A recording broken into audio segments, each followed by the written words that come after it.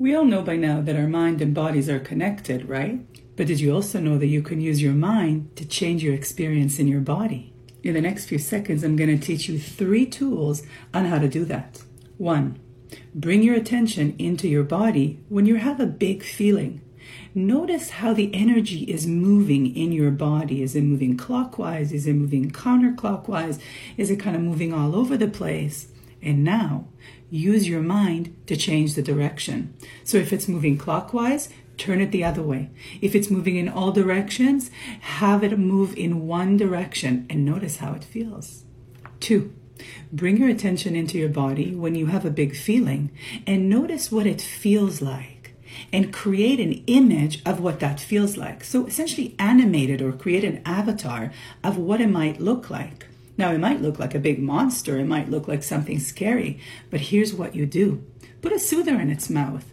Put it into children's clothes.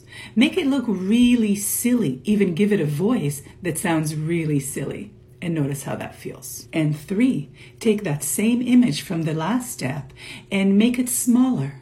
Make it black and white. Put it far away from you. And notice how each one of those things changes your emotional experience.